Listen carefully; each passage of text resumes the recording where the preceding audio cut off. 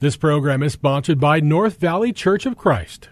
There's a message true and glad for the sinful and the sad. Ring it out, ring it out, ring it out, ring it out. It will give them courage new, it will help them to be true. Ring it out, ring it out, ring it out, ring out the word. Good afternoon, folks, and welcome back to another episode of Redeeming the Time. I'm your host, Chris Macy, and I am the minister here with the North Valley Church of Christ. I want to talk about how the humble will receive grace. And I like this funny little story. It's about a preacher one day. He was pridefully musing about what a fine preacher he had become. So he said to his wife, "How many really great preachers do you think there are?" And his wife thought for a moment and said, "Well, I don't know how many really great preachers there are, but there is probably one less than you think." That probably stung a little bit there. You know, back in 1993, MTV aired a special news report on the 7 deadly sins, and the program was advertised as interviews with celebrities and ordinary teens, talking about the 7 deadly sins. And it turned out to be quite revealing about, at the time, of the contemporary attitude towards sin. The rap musician Ice-T looked at the camera and said that lust is not a sin. These are all dumb. Another young fella on the street thought that sloth was taking a break at work. Unbelievable. Excuse me, I still have a bit of a cough from my cold. But let's also talk about a fella that we may still remember, Bernie Madoff. Do you remember Bernie Madoff? When he wasn't flying his private $24 million jet across the Atlantic or watching sunsets on the deck of his yacht, he was living a life of luxury at his 10,000 square foot penthouse in New York City. Bernie and his wife denied themselves nothing. They had a home in France. They had a beach house on both coasts of the United States. Cars, first, everything. You get the picture. Everyone wanted to know Bernie, and they would stand in lines to try to meet him. But all that stuff came crashing down in December of 2008. That's when Bernie Madoff sat down with his wife and his 2 sons, and he confessed that he was running that giant Ponzi scheme. It was all one big lie. And over the coming days, weeks, months, all the details came out. And he had masterminded a 22-year-long shell game, the largest financial crime in U.S. history. He had swindled people out of billions of dollars. His collapse was of biblical proportions. He went from the top of the heap to the very bottom. He lost it all. His family, his fortune, his future. So at 71 years old, he was sentenced to 150 years in prison. Sorry. But why did Bernie Madoff do it? What makes a man live a lie for decades? What was the trade-off for him? According to a biographer from the book Betrayal, The Life and Lies of Bernie Madoff, he said, quote, "As a kid, he was spurned and humiliated for what was perceived to be his inferior intellect. He was rejected by one girl after another. He was regulated to lesser classes and lesser schools, but he excelled at making money, and with it came the stature that once had eluded him. He had become addicted, hooked on recognition. He wanted the applause of people, and money was his way of earning it. Madoff had clawed and cheated his way to the top of the mountain, only to discover that biblical truth from Proverbs 16:18, pride goes before destruction. If he had only known the promise of God, that he resists the proud, but gives grace to the humble. Bernie Madoff is a modern example of someone whose pride and selfishness got him into trouble as well. But if you want to see an even more dramatic picture of the downfall of pride, you don't have to look too far in the Bible to reach the story of Nebuchadnezzar. Madoff's story of riches to rags, really, is small compared to the vast power and possessions and drastic free fall of the king of Babylon. He had led, the Babylonian Empire was led by King Nebuchadnezzar. It overthrew Jerusalem in 605 BC. He transported many of the Jewish captives back to Babylon, including those four, Daniel, then Shadrach, Meshach, and Abednego. Years later, he had built that 90-foot-tall golden statue to his honor and wanted everyone to bow down before it. You may remember that the Shadrach, Meshach, and Abednego, they'd said, no, we're not going to do it. That made the king furious, so he heated a furnace 7 times hotter than usual and had them thrown in. And when those 3 Hebrew men came out unsinged, he was amazed. The king acknowledged that the God of Shadrach, Meshach, and Abednego was able to rescue like no other God, and that no one should say anything offensive about their God. And so you could say Nebuchadnezzar tipped his hat toward God, but he would not kneel down to God. Years passed. He was enjoying a time of peace and prosperity. His enemies were under control and under his control, and wealth was secure. Yet in the midst of his time of ease, he had a bad dream, and it troubled him.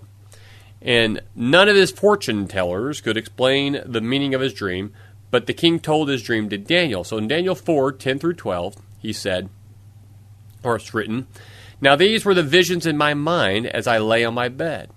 I was looking, and behold, there was a tree in the midst of the earth, and its height was great. The tree grew large and became strong, and its height reached the sky, and it was visible to the end of the whole earth. Its foliage was beautiful, and its fruit abundant, and in it was food for all. The beasts of the field found shade under it, and the birds of the sky dwelt in its branches, and all living creatures fed themselves from it." Nebuchadnezzar went on to describe how the tree was cut down by a messenger from heaven, how its branches were trimmed and its fruit scattered, only a stump remained. And so a voice came from heaven, made this pronouncement, yet leave, this was still in that dream, that vision, yet leave the stump with its roots in the ground, but with a band of iron and bronze around it in the new grass of the field. And let him be drenched with the dew of heaven, and let him share with the beasts of the grass of the earth. Let his mind be changed from that of a man, and let a beast's mind be given to him, and let 7 periods of time pass over him. Could you imagine being Daniel, hearing this from the king, knowing what the interpretation was going to be because God gave it to him, and he's going to have to break that news to old Nebuchadnezzar? I mean, come on, keep in mind that at this point in history, Nebuchadnezzar had no peers. He was the uncontested ruler of the world. He was the one that built the Hanging Gardens of Babylon, which he built for his wife, where they were one of the 7 wonders of the ancient world. The walls of his royal palace were 320 feet high and 80 feet thick. 2 4-horse chariots could ride on top of the wall side by side. And during his reign, they think that Babylon's population reached as high as 500,000, 500,000. But all that was about to end. And Daniel had to deliver that sobering news. He said to the king in Daniel 4:22, "It is you, O king, for you have become great and grown strong, and your majesty has become great and reached to the sky, and your dominion to the end of the earth.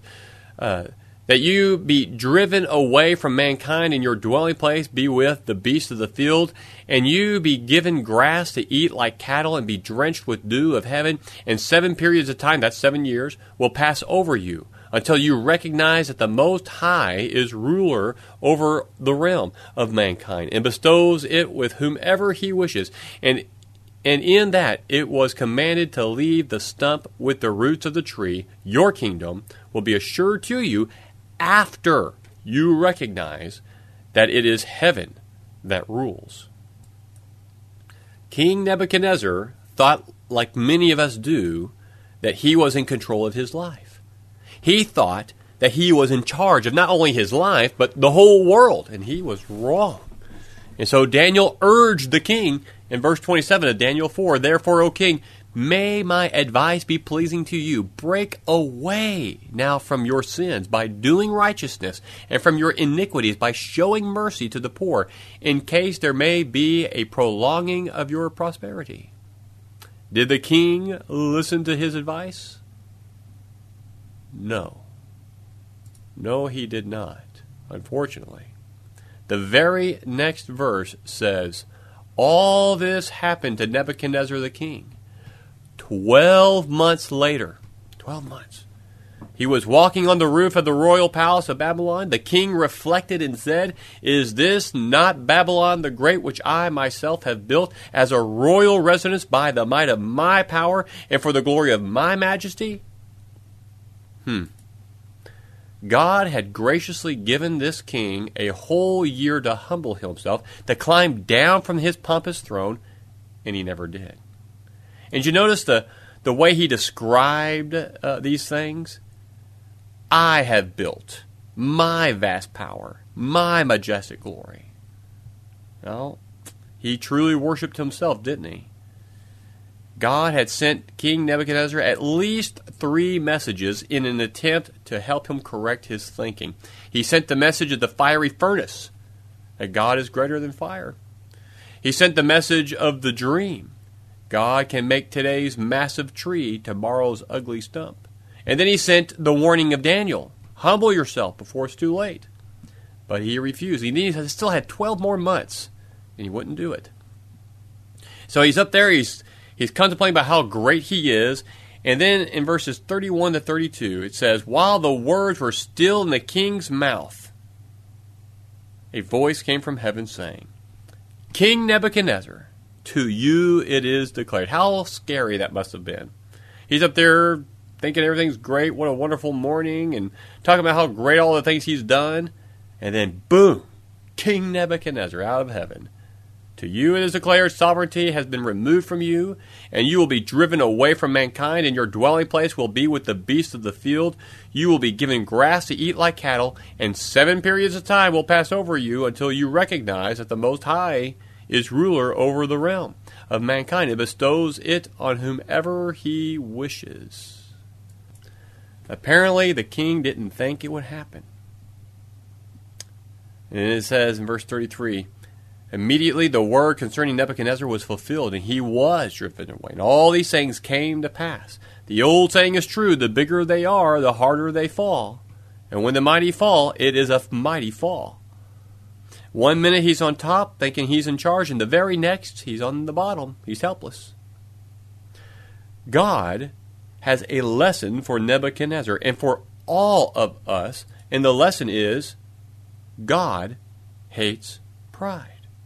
Scripture is very clear about this truth. Proverbs 26 verse 12 says, do you see a man wise in his own eyes? There is more hope for a fool than for him. Why does God use such strong language and stand so strongly against pride and arrogance? God resists the proud because the proud resist God. Look at Nebuchadnezzar. He was proud. And look at all the possibilities that God gave him to make it right. He wouldn't do it. Too proud.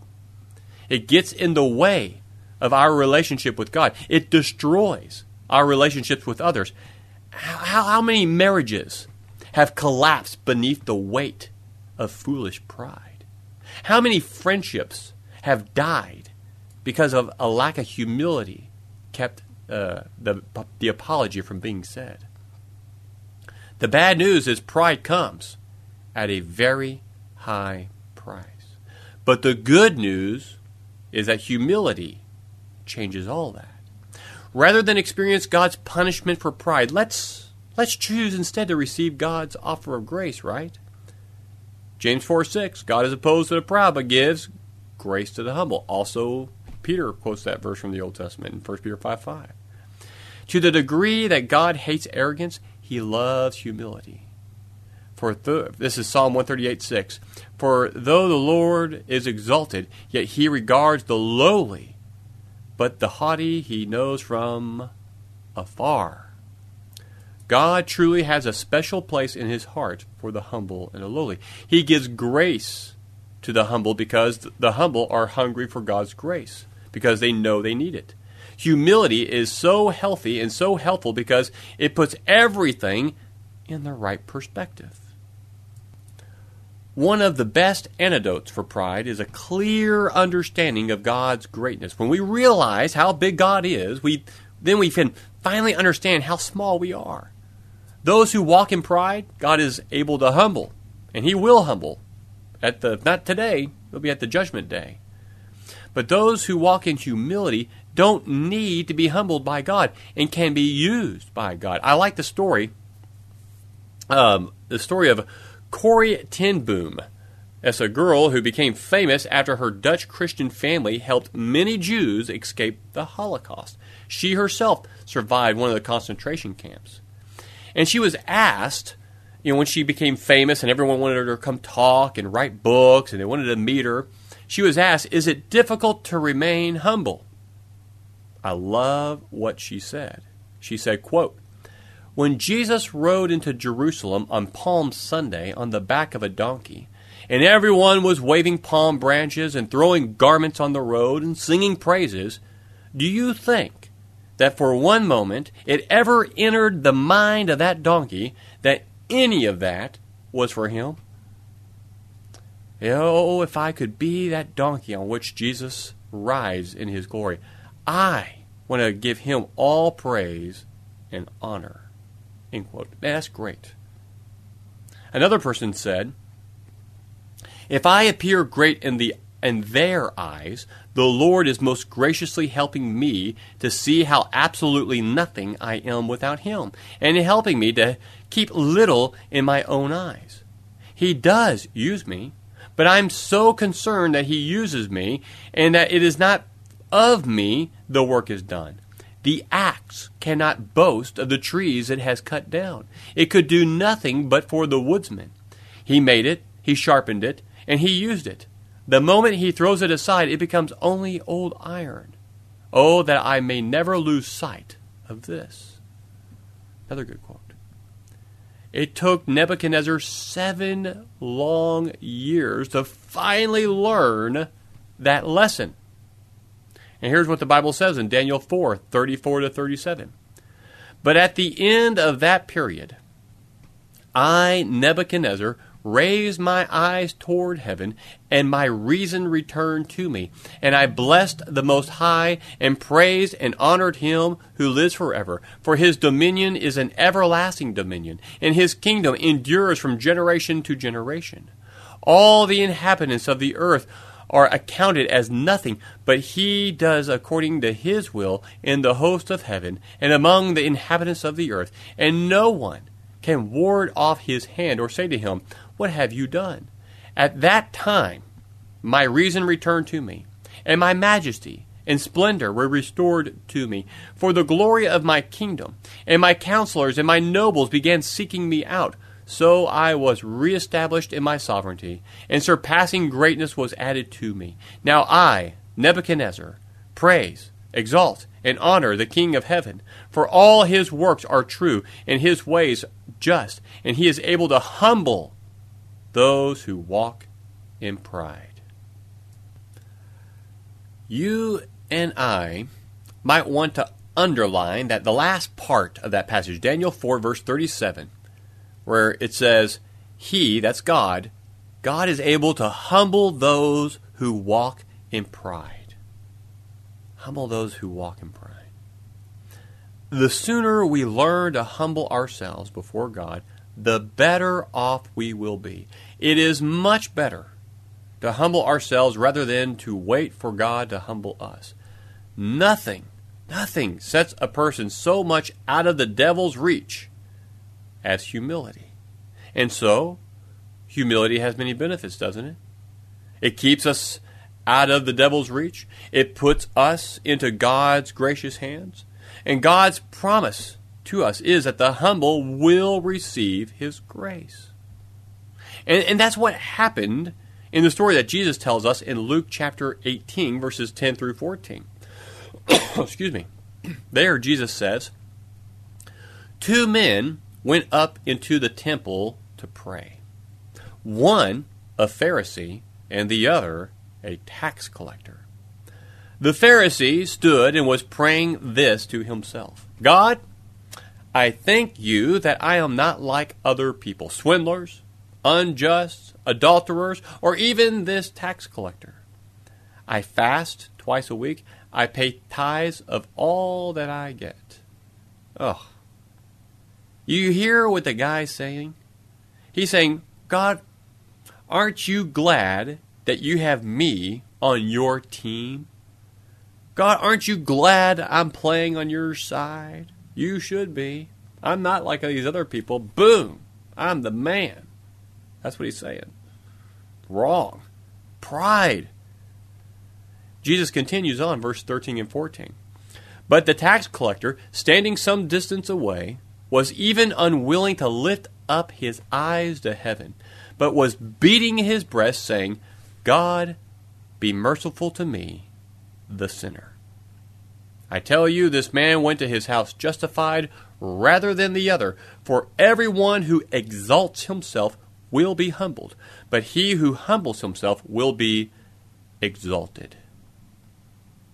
Wow, what a great example. And how about that prayer? Not very long, is it? Not flowery, not a lot of poetry. Just simply, God, be merciful to me, the sinner. That's it. He had the right perspective. Humble. And that's the kind of attitude that you and we need to have. And that's the promise in the words of Jesus right there.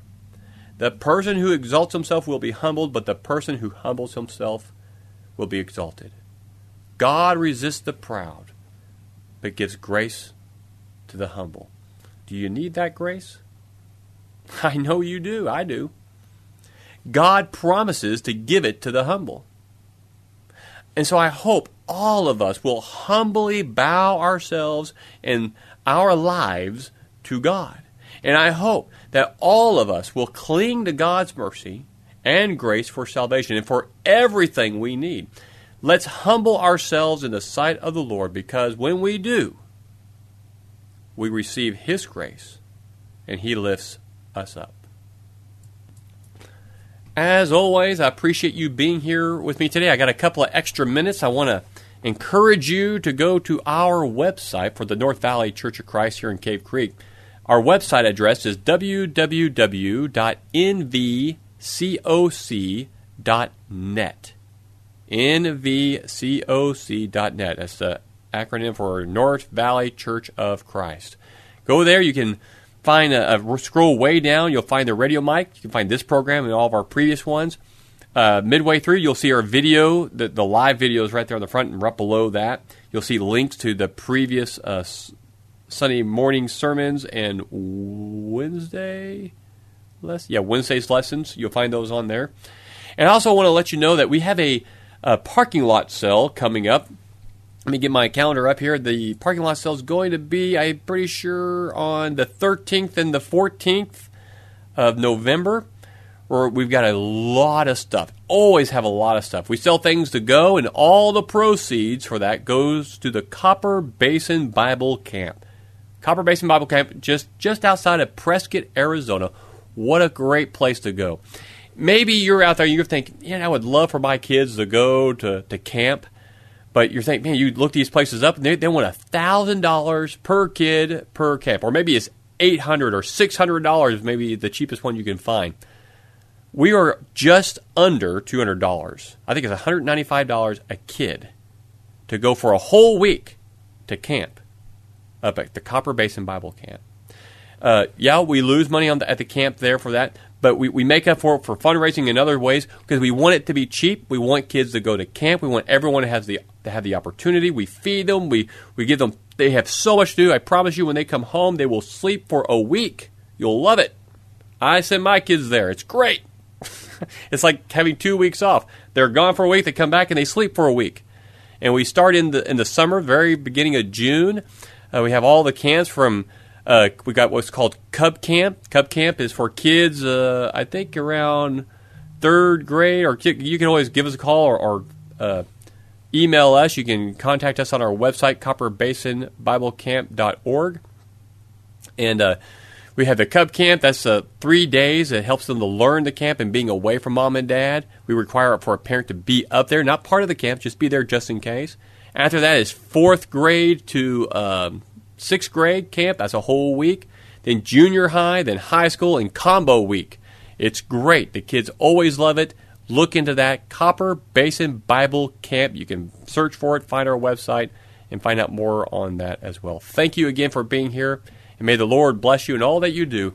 Be safe out there, folks. Do the right thing. Voting's coming up. That's important. But always remember, no matter who wins, God is in control. God's in control. Always remember that. Thank you, and have a good day. Lost of every nation, bring the message out. Sending out to sweep away till shall dawn the better day. Ring it out, ring it out, ring it out, ring it out, till the sinful world be won for Jehovah's mighty Son. Ring it out, ring it out, ring it out, ring it out. This program was sponsored by North Valley Church of Christ.